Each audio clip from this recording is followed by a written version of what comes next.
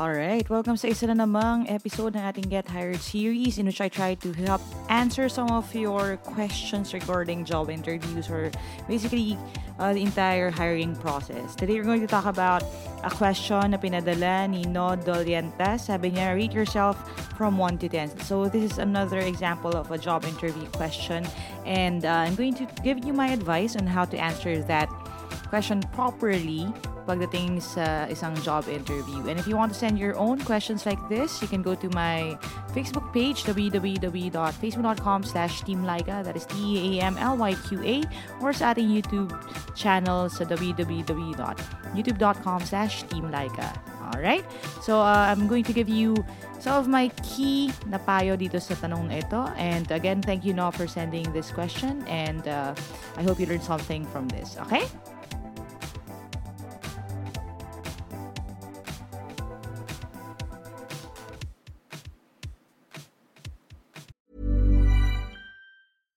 My business used to be weighed down by the complexities of in-person payments.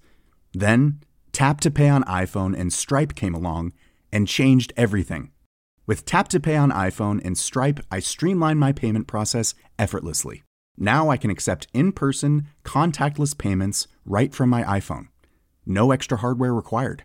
What's truly remarkable is how I can cater to all of my customers' payment preferences.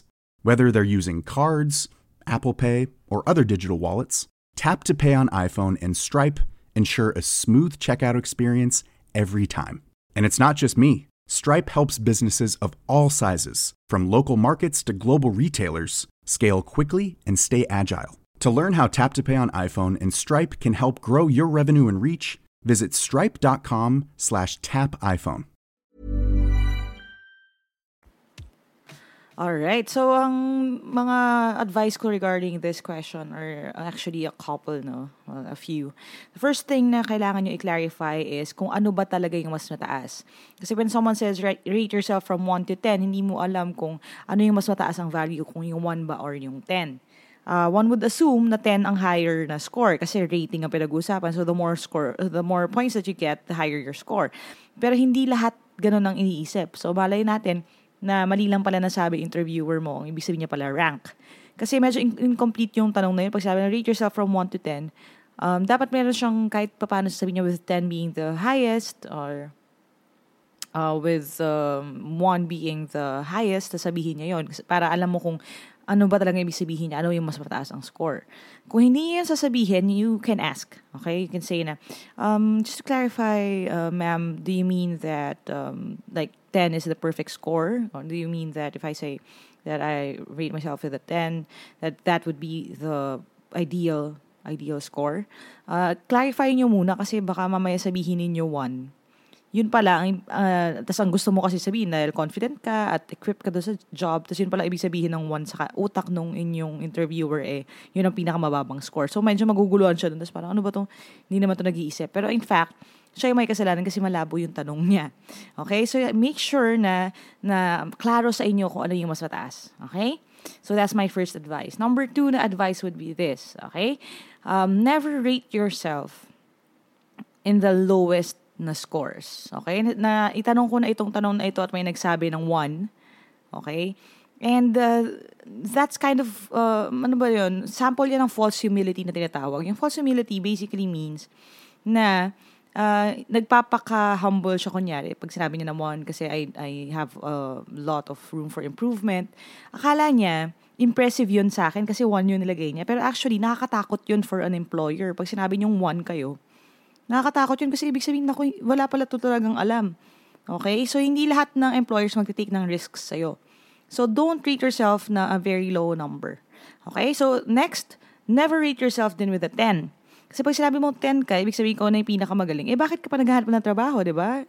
Industry expert ka na pala. So, for example, you're applying for a job as, sabihin natin, court clerk. I'm rating myself, I'm giving myself a score of 10. Mapapaisip ngayon, bakit 10 ang binigay mong score? Ikaw na ba ang pinakamabilis when it comes to encoding information? Pinakamabilis ka na ba sa steno? Gaano karami na ba experience mo? Lalo na kung fresh grad kayo, never, ever, ever say na 10 ang rank mo. Okay? And also, kasi pag sabi nyo 10, kayo, na 10 yung rank niyo, it also leaves no room for improvement. Ibig sabihin nun, hindi na kayo mag-i-improve, hindi na kayo magbabago, tugatog na kayo ng tagumpay, hindi maganda masyado yung dating nun dun sa employer ninyo. Okay? Kasi hindi na kayo malleable or hindi na kayo trainable na tinatawag. Okay? So, what's the best na score na ibigay ang sarili? Okay? I would argue you could give yourself an 8 or a 9. Bakit? Kasi yung score na yan, pasado pa rin yan kung quiz yan. And it still leaves a little room for improvement. So what you could say would be, diba, I consider myself as someone who's very competitive at this job, or I have a lot of experience with this job, but I'm still leaving a few points off for improvement. Because I'm really eager to learn from my new position at your company. So, ang binibigay ng pahiwatig sa inyong employer ay, okay, willing to matrain, willing to matuto sa akin. So, mas magiging favorable yung kanyang response sa'yo. Okay? So, again, 8 or 9. Ngayon, it doesn't end there. You don't just give a score na parang, maybe I'll give myself an 8. Tapos ka na. Okay? Laging may logic or may reason dapat behind the answer. So, how do you frame that? What do you say? Here's my suggestion, okay? Don't stop at just giving yourself a score. You have to kind of lay out yung iyong mga standards or qualifications. What you could do, if you're well prepared actually for this question, would be, you could say na, taking, say, 5 points for experience and then 5 points for skill. So, ang nangyari, yung 10 na score na yon, hinati mo ngayon, tig 5 na. 5 yung first mong, kumbaga yung tinatawag natin, di ba, pag nasa contests, di ba, meron kayong criteria for judging. Yung first mong criteria for judging is yung for your experience, okay? Yung other 5 is for ability or skill or qualification kung kayo qualified sa isang job. So you could say na, I'll be giving myself a score of 3 when it comes to experience because I admit that I haven't had any experience before, have limited experience. Or you could say na my only first-hand experience regarding this matter was during my internship. Okay? So you can say na gano'n, mahina ka sa experience, but okay, you can give yourself a high score sa ability. I'm going to give myself a 4 or a 5 when it comes to my ability because I've been waiting for this opportunity for a long time. I've taken up a lot of test the courses, or I have taken up a lot of online courses to prepare myself for this position. And then you can give a list of your skills. So, for example, you're applying for a marketing position. You could say na, while I was waiting, I was working as a freelance web designer or as a freelance social media manager for a few of my colleagues or a few of my entrepreneurial friends, mga ganon. Pero actually ginagawa mo, nagsasagot ka sa Facebook, no?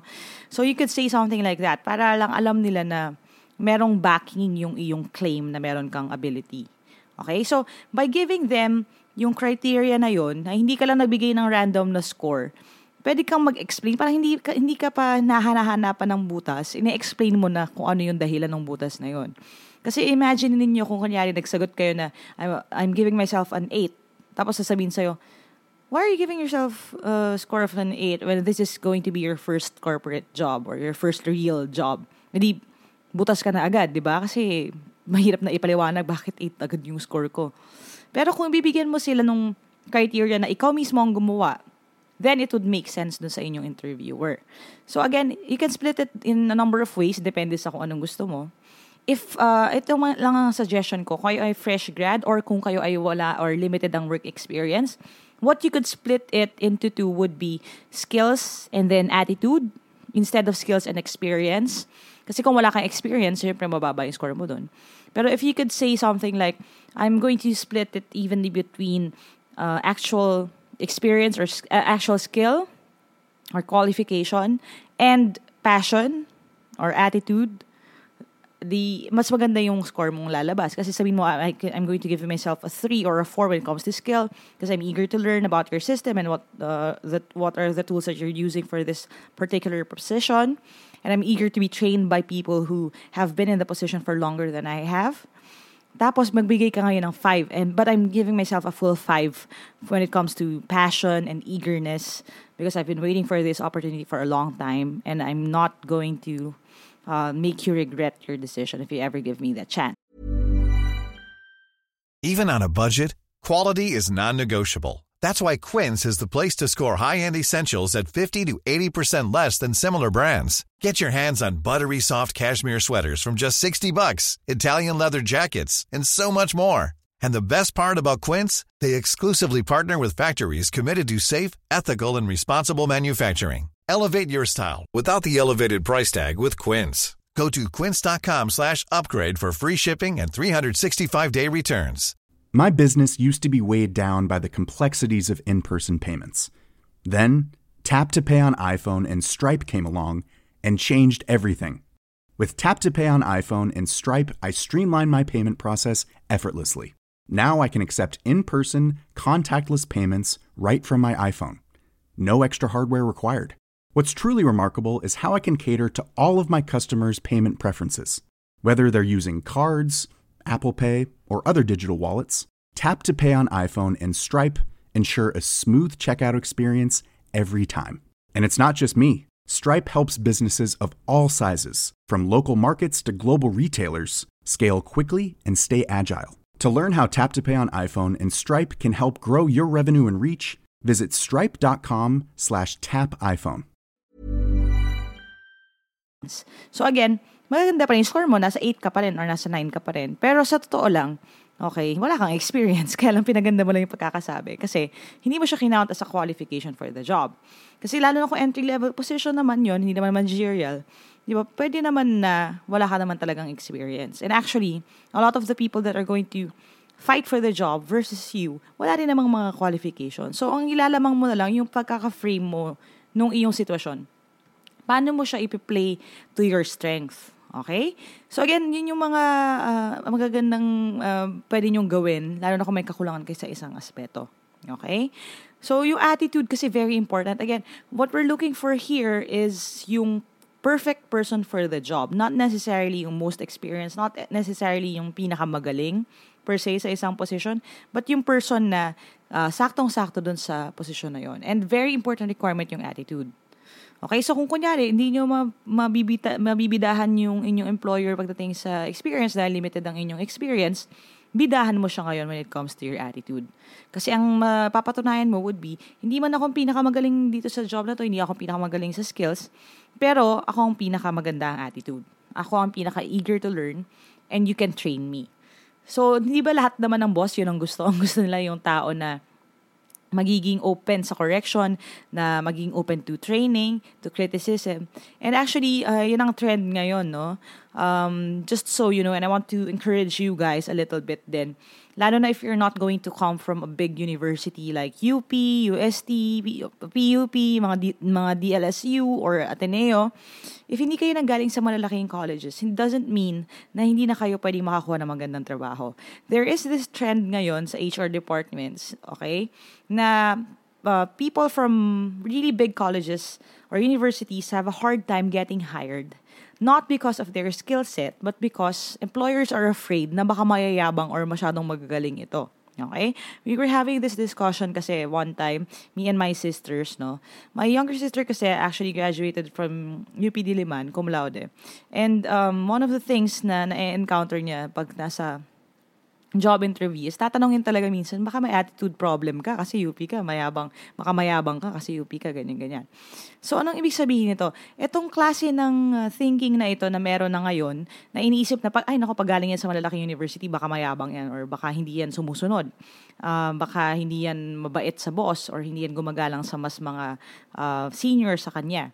Kung meron ng ganong klaseng umiikot na belief sa sistema, that's the perfect opportunity for people who did not come from big universities or colleges to wriggle their way into good job positions. So, anong papatunayan mo ngayon? Instead of fighting them sa skill level, okay? Kasi aminin natin yan, may mga makakatapat kayo minsan sa trabaho. Cum laude, graduate ng ganyan, anak ni ganon. Maraming mga competitive na tao eh. So, ang papatunayan ninyo, hindi man ako mas mataas ang grade sa kanya, mas mabait ako sa kanya, mas disiplinado ako sa kanya, mas matyaga ako sa kanya. So, what you could say would be, it has never been easy for me. I've had to fight for everything that I have. You can tell them na I put myself through school. Okay, I supported myself.